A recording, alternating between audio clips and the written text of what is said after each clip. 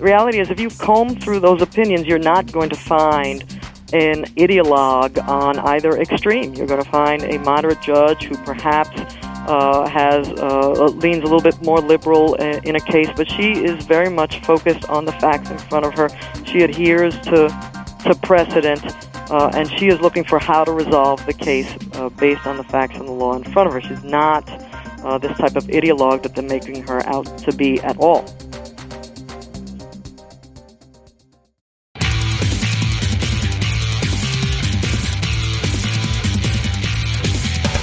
This is Lawyer to Lawyer, the award-winning legal podcast with J. Craig Williams and Robert Ambrogi. West Coast meets East Coast, and yes, they are attorneys, bringing you the latest legal news and observations every week with the leading experts in the legal profession. Lawyer to Lawyer is sponsored by Law.com, produced right here on the Legal Talk Network.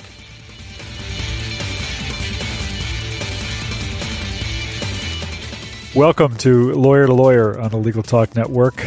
We're glad you could listen today. This is Bob Ambrogi coming to you from Massachusetts. And I'm Craig Williams from sunny Southern California. I write a legal blog called May It Please the Court and have a book out called How to Get Sued. Bob? And I write Legal Blog Watch for Law.com and my own blogs, Law Sites and Media Law. Today's show is sponsored by Clio and Landy Insurance.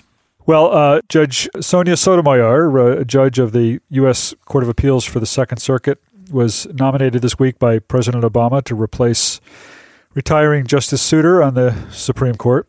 Judge Sotomayor grew up in the South Bronx, in public housing there. She's the daughter of Puerto Rican parents. Despite what some might consider to be challenges, including having been diabetic since a young age, Judge Sotomayor attended Princeton, went to Yale Law School, where she was editor of the Law Review there, and went on to a stellar career, first as an assistant district attorney, then as a corporate litigator in a New York law firm, and then as the first Latina appointed to the Second U.S. Circuit Court of Appeals. Well, Bob, Sonia Sotomayor's nomination came as a historic moment not only for women in law, but also for the Hispanic community.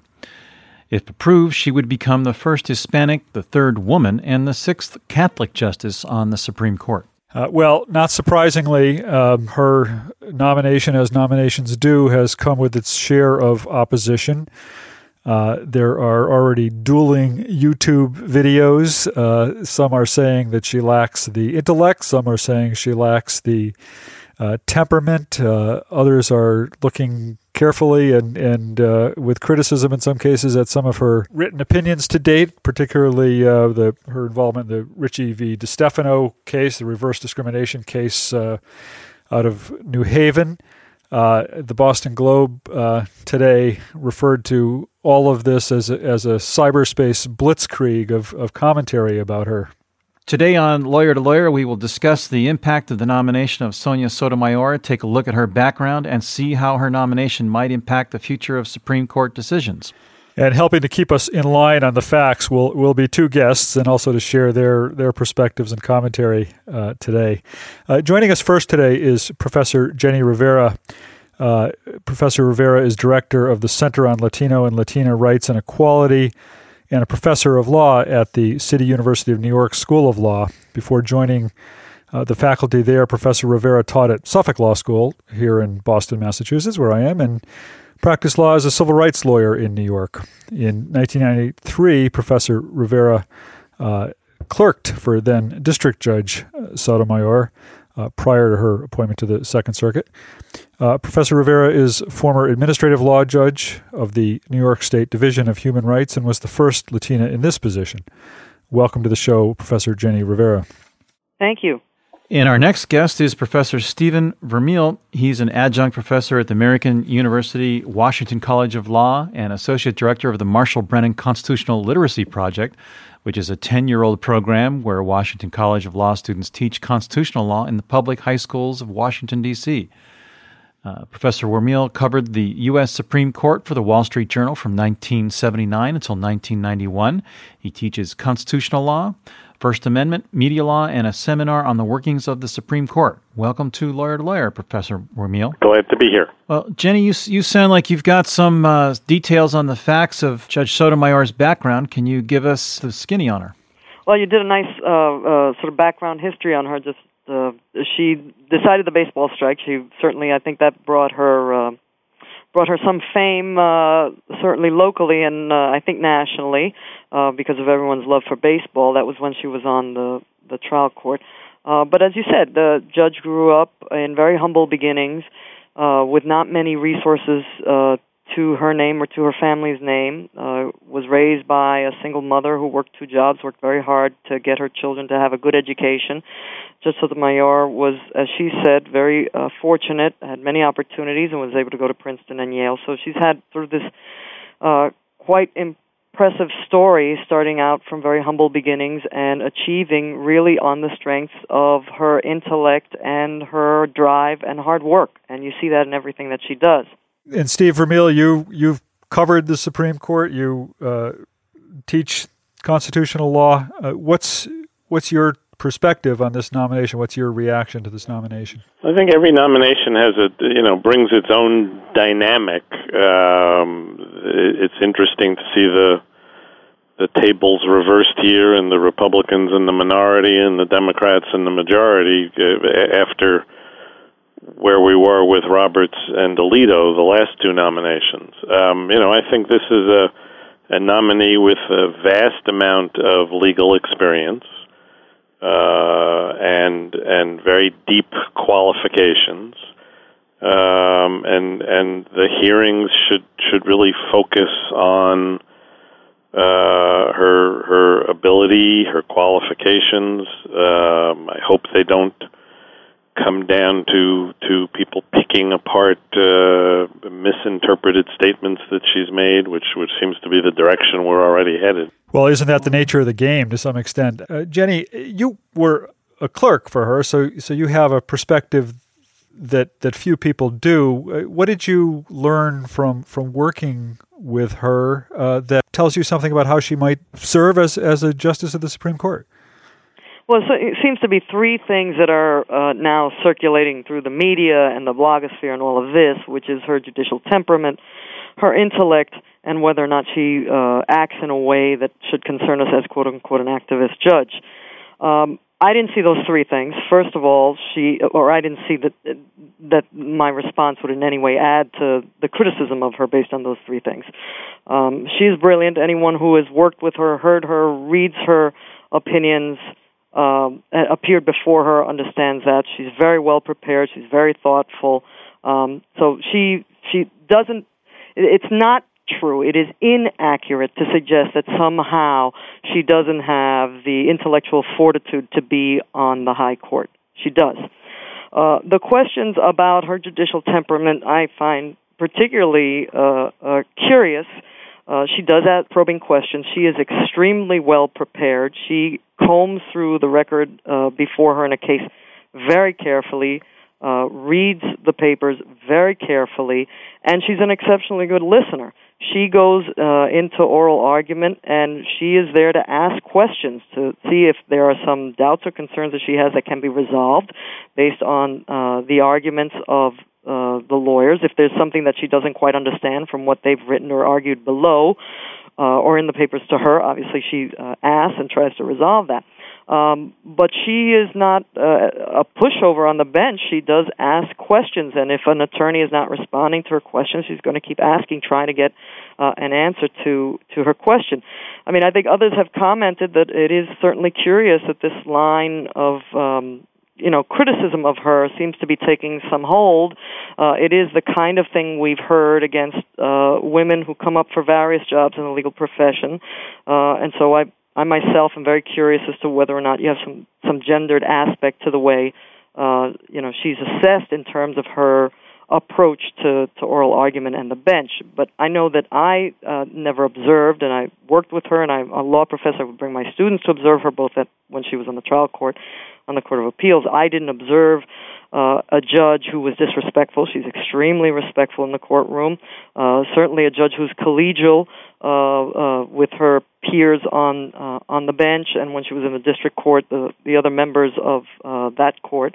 And so I didn't see any of this type of person that people are trying to characterize. It's certainly a stereotype, a mischaracterization of who she is. And, the whole line about her being an activist and the stuff on YouTube and all of this, the reality is, my colleague today may certainly have more to add on this. The reality is if you comb through those opinions, you're not going to find an ideologue on either extreme. You're going to find a moderate judge who perhaps leans a little bit more liberal in a case, but she is very much focused on the facts in front of her.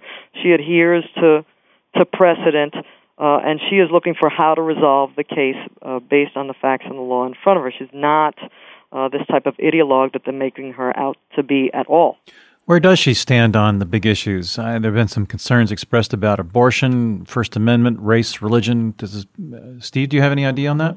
Well, there are some of those areas on which she's written some thoughtful and well-reasoned opinions, and others in which she hasn't. I think we don't know how she feels about abortion as a constitutional right under the 14th Amendment, because she hasn't really had occasion to address the issue. It's interesting that both sides now, the pro-choice groups have raised that, and the pro-life groups have raised that, and I guess it's unavoidable that that's going to become something that people want to argue about and talk about. I would assume that she's not going to be able to tell the Senate Judiciary Committee very much about how she feels about that issue, having not decided cases about it, and that seems to me to be the right response on her part. She's decided numerous cases involving race discrimination, gender discrimination, free speech issues. I think she's from the opinions I've looked at, she's a moderate judge who writes thoughtful and careful opinions, and I don't see that there's a particular predictable point of view that comes through in all instances. I mean, if I can just add, certainly on those discrimination cases, plaintiffs sometimes win, plaintiffs sometimes lose. So I agree, you're not going to find in those kinds of cases something that you can obviously point to. I do think there are a couple of cases that show that she has at least an interest and a perspective about the experience based on gender in the workplace, which is not necessarily unique to her. Certainly you see that in some of the writings from female jurists. Not always true, but sometimes you see that. So there's I think, a little bit of something interesting there. But again, sometimes people win and sometimes people lose. And even in cases where she has been the author and has found that there's a sufficient basis for a claim on sort of one basis for an argument that there's been discrimination, she will also, along with the panel, find that many of the other claims are unsubstantiated. So she's very fair, as my colleague is saying, very fair. She's very measured in her approach to the law and its application to the facts. Well, in 1992, Bush 1 nominated her to the district court, and then I think in 1997, President Clinton nominated her to the district court. Apparently 28 votes against her, all from Republicans. Given that a Republican nominated her to the district court, why the opposition from Republicans now? I mean, the original nomination, district court nominations in the Reagan and Bush, and to a large extent even in the Clinton administration, were worked out with the senators from a particular state. So the fact that Bush nominated her to the district court is probably less significant than that she was the choice of Senator Moynihan at the time, who was a Democratic senator, and the White House was really deferring to the selection of the New York senators, and it was basically Moynihan's turn to pick her. So I don't know that the seeming bipartisanship there may be a little bit elusive, but I don't think that makes all that much difference. Jenny may know more of the detail of this, but my understanding is that in 1997, Republicans opposed her because they could see what was coming. They could see that she was going to be an extremely well-credentialed Latina candidate for the Supreme Court somewhere down the road, and they didn't like the idea. Yeah, that's true. There was certainly a real struggle in that appointment to the Second Circuit. Again, not so much on the merits, but on this concern that being at the Court of Appeals and otherwise having such a stellar record, her intellect, her experience, the package, if you will, made her really a formidable contender for consideration for the High Court, and that's absolutely true. And I think you're seeing that again. Of course, I would have expected that anyone that President Obama wanted to appoint to the court would be the basis for challenge and sort of a clarion call from the Republican. They're in the minority. They're heavy hit. They are looking for something that can rally the base or their party behind them, and they're looking for something. And so a nomination to the Supreme Court has always provided an opportunity to get people behind some sense of, indeed, what's the philosophy, what do we stand for? Because, of course, it is the highest court in the judicial branch.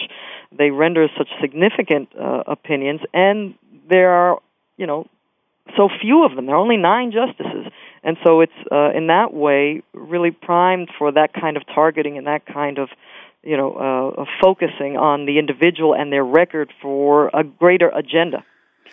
It's interesting that the New York Times this morning has a piece looking at her record in business cases and sort of comes down as concluding that you can't declare her either pro or anti-business, that her decisions go both ways, really, depending on the case and depending on the facts. The Reporters Committee for Freedom of the Press yesterday issued a report looking at her First Amendment cases and kind of came to the same conclusion, that she doesn't reflect a particular bias or bent in deciding these cases.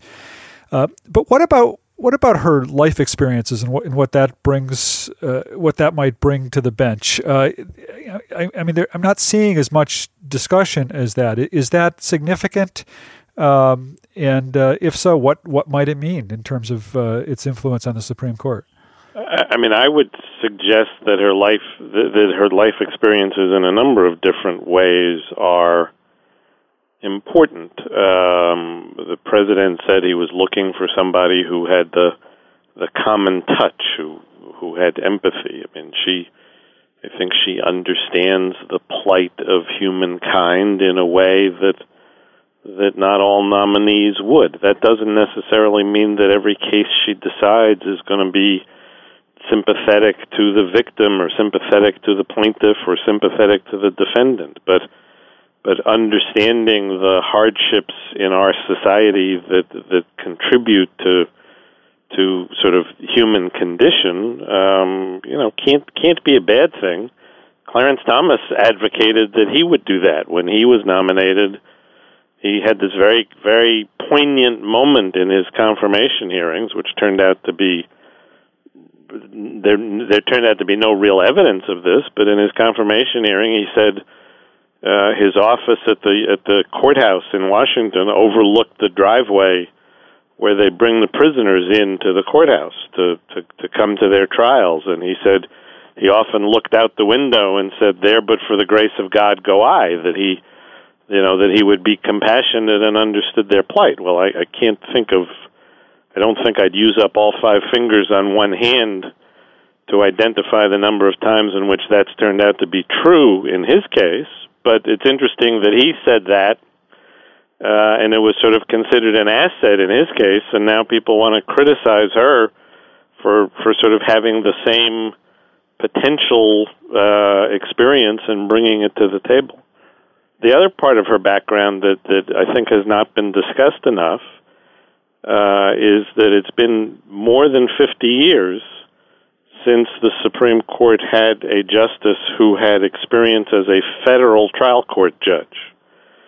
Souter and O'Connor had experience in the state trial courts.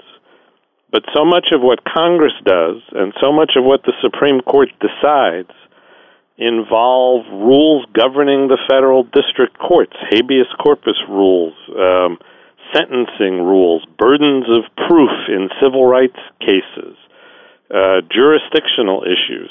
I think it's great that the Supreme Court is going to have somebody on the bench for the first time who's actually had to apply some of those rules and may have some common sense about how they work. Yeah, I think that's right. The other thing, there's, of course, the professional experience and all that brings, and then there's the personal life story and all that brings. And professionally, I think that's right. The fact that she's been on the trial bench and has had to apply the standards and rulings from above that she was very aware of, would read all of that material regularly and understand sort of how to work that through in the nitty-gritty of the courtroom and in cases. I think that's right, that brings really something spectacular to the court. And, of course, she has all those years of both the private practice of having been in a firm and having all that commercial legal experience, as well as having been a government lawyer, prosecutor, and again, with that daily experience of being that kind of lawyer and the impact that it is of doing that kind of lawyering, both in the private and the public bar, and how you serve your client, whether it's the people of the state of New York or your individual business clients, and what that means to a case, how these standards affect the actual litigation of cases on the ground. So I think that is, of course, tremendous. Her personal story about who she is and how it resonates for, I think, many people in the country and our aspirations, right? So there's the aspiration of this dream of coming from very humble beginnings, and despite all obstacles, having this moment when you can achieve, for a judge, the pinnacle of your career. So it really is amazing to bring that all to the court. I think she has been, and as has already been said, the president expects, she's been very clear that she anticipates that, as has been true for her life so far, that those experiences influence the kind of person she is, right? I've suggested also influences how people perceive her. I mean, it's not possible to look at this jurist and not think the person's a Latina, the person's a woman, the person came from humble beginnings, the person's had these experiences. These things all influence us and what we make of them. But she has clearly said, and the president said, I want someone who those experiences have made them, as we're saying, empathetic or whatever you will, and cognizant of the fact that you've got real people in front of you. These are not mere abstractions without consequences in their application. So I think that's terrific. We're going to take a short break, and when we return, we'll talk more about the nominee to the Supreme Court and the impact she's likely to have on the court.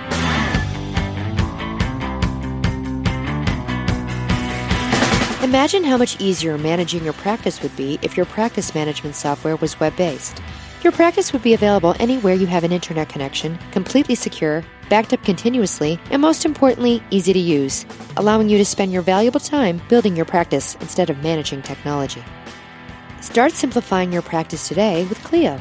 Sign up for a free, fully functional 30-day trial at www.goclio.com. Use promotional code L2L for a 25% discount.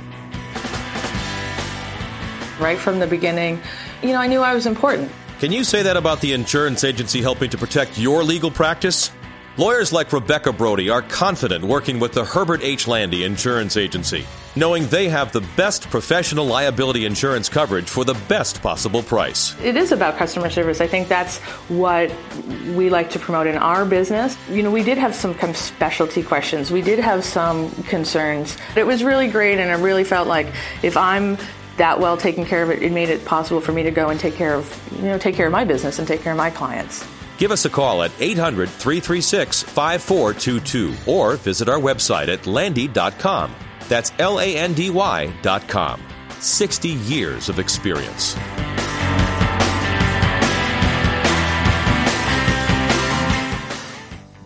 Welcome back to Lawyer on the Legal Talk Network. We'd like to welcome back Professor Jenny Rivera. She's the director of the Center on Latino and Latina Rights and Equality and professor of law at CUNY School of Law in New York.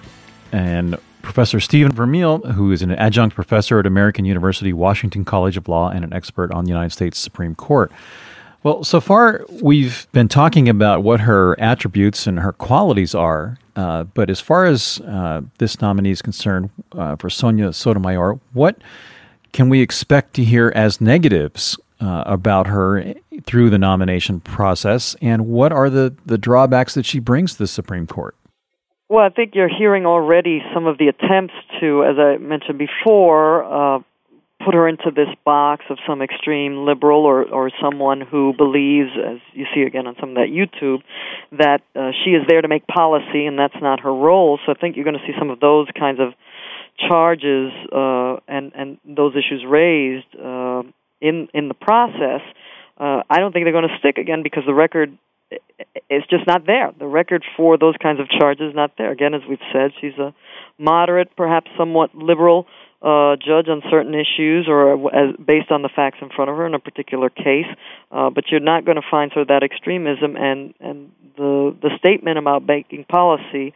Everyone is already, or many people have criticized the attempt to use that against her as taking the statement out of context, and many lawyers have said, well, we all know that's what really goes on. Certainly, circuit courts and judges, justices in the Supreme Court are making choices about standards and rules and so forth, and they are making choices that, in some sense, are reflecting a particular policy and values. So I don't think that it's going to be fair to all of a sudden criticize her about being out of the mainstream or have said something that is not somehow a representation of the business of the courts, at least at the Court of Appeals, which was what the distinction that she was making at the time. And the other criticism that I've heard come up already, which I think is not going to have legs, but they certainly will spend time asking her about it, is that she's been reversed several times by the Supreme Court, and it really is a difficult issue to mount a campaign on, which is, I think, what some of the conservative groups want to do. It's in their interests to try to build their constituencies over this nomination. The reversals are often on very technical cases in which you're interpreting a highly technical piece of a federal statute, and different federal appeals courts have taken different views, and the Supreme Court may have another view and say she got it wrong, but it's not the way it may be depicted. It's not a competency issue. It's a reasonable minds could read this statute differently issue, and if Congress wants to draft the statutes more precisely anytime, they're welcome to do that. But I think that's going to come up. The other part of that is the Supreme Court now takes cases to reverse the lower court close to 80% of the time so far this term, and so it's not surprising that when they review a case, they're reversing her. I think we'll hear a lot about this New Haven firefighters case that's going to be decided by the Supreme Court in the next few weeks, and everybody's talking about her role in it, which I find kind of curious because nobody actually has any idea what her role in it was. She was a member of a 3-judge panel that didn't really write an opinion. They wrote a very short 1-paragraph opinion affirming the district court. All 3 judges in agreement. The other 2 judges were Robert Sack and Rosemary Pooler. There isn't any particularly distinctive role that Judge Sotomayor played in that case. So the idea that somehow people are making it sound like they're reading a 50-page opinion and picking apart her analysis when there isn't any such thing. Yeah. And on some of those cases, that went up to the Supreme Court, of course, there were some of the justices that didn't agree with the majority and indeed were persuaded by the opinion, or at least would not have reversed. And same thing in those cases that went up. She's not the only judge on the panel there. She's got other members of the panel who have also taken the position. So it is really hard to make the argument, which in part is an argument about competence, right? So if she gets reversed, she's not doing a good job, and that's just not the case. Nothing else supports that. And certainly in that Ricci case, it's a panel of 3. The Second Circuit itself was very divided with respect to the request for the en banc, and so the majority itself didn't want to review it en banc. So you've got something that I think is going to be very hard to pin on her. That doesn't mean that her detractors won't try and will make a very a vigorous argument, to try and say that this somehow is the aha moment. This really shows her true colors, but the record's just not there. And with that kind of body of work and the years in, this one case is in many ways, in terms of the writing from the panel, not a strong example. I mean, it's just not going to do it for you. People can disagree with the underlying analysis of the district court opinion, which is what's adopted by Judge Sotomayor's panel, and people can have different opinions about the way the town handled the very serious issue it had before it. But it's going to be very hard to say that somehow the way that Judge Sotomayor's panel handled this reveals something dramatic about her that is enough to push people in a direction not to vote for her confirmation. Well, Jenny, we've just about reached the end of our program, so it's time for us to wrap up and get your final thoughts along with your contact information. So, Stephen, let's start with you.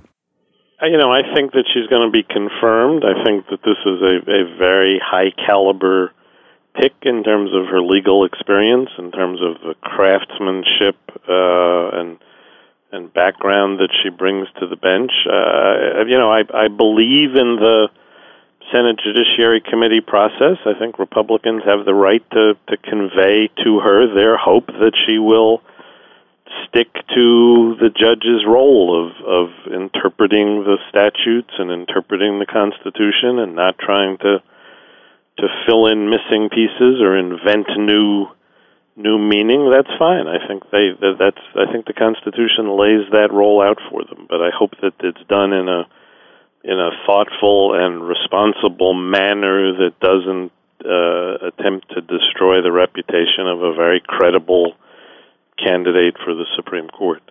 I'm happy to hear from people about this. My email address is swermiel@wcl.american.edu. And Jenny? I am optimistic that she will be confirmed, that she'll move through the process. I am also hopeful that we as a country are going to move past the scorched earth approaches to these confirmations, but we shall see. But I think, as in the past, that her intellect on the merits, that she is going to be successful, and that the committee is again going to see what our president saw, which is someone who's extremely competent, extremely able to do the job, and who brings this wealth of experience to the court.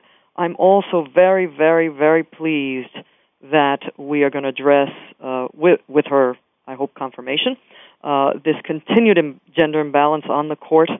She will only be the third woman appointed. She'll only be one of the two of the 9, which is really quite, I think, troubling for us. And she will, of course, be the first person from the Latino community. And I just think it is wonderful that there's such a strong candidate on the merits who distinguishes herself in so many ways, who also addresses this very serious issue by joining the court. My contact information by email is Rivera, R-I-V as in Victor, E-R-A, @mail, M-A-I-L, .law.cuny.edu. And if people want to see sort of the center site, they can go to the CUNY Law School site and click on Justice Initiatives, and they'll find the Center on Latino and Latino Rights and Equality. Thank you very much, by the way. And thank you. Well, Bob, that does it for this week's Lawyer to Lawyer. To all of our listeners, remember you can check out all of our Lawyer to Lawyer shows at LegalTalkNetwork.com. And let me add my thanks to the guests for taking the time to be with us today, and express my hope that we do see this nominee confirmed. And remind our listeners that we are also in the iTunes podcast library, and you can find us there as well. Craig, I look forward to talking to you next week. We'll be back then, Bob, to talk about another great legal topic. We'll see you then. Thanks for listening to Lawyer with Robert Ambrogi and J. Craig Williams. Every week, a new legal topic that you won't want to miss. We hope you'll listen again and check out our other shows on the Legal Talk Network. Lawyer to Lawyer has been sponsored by Law.com.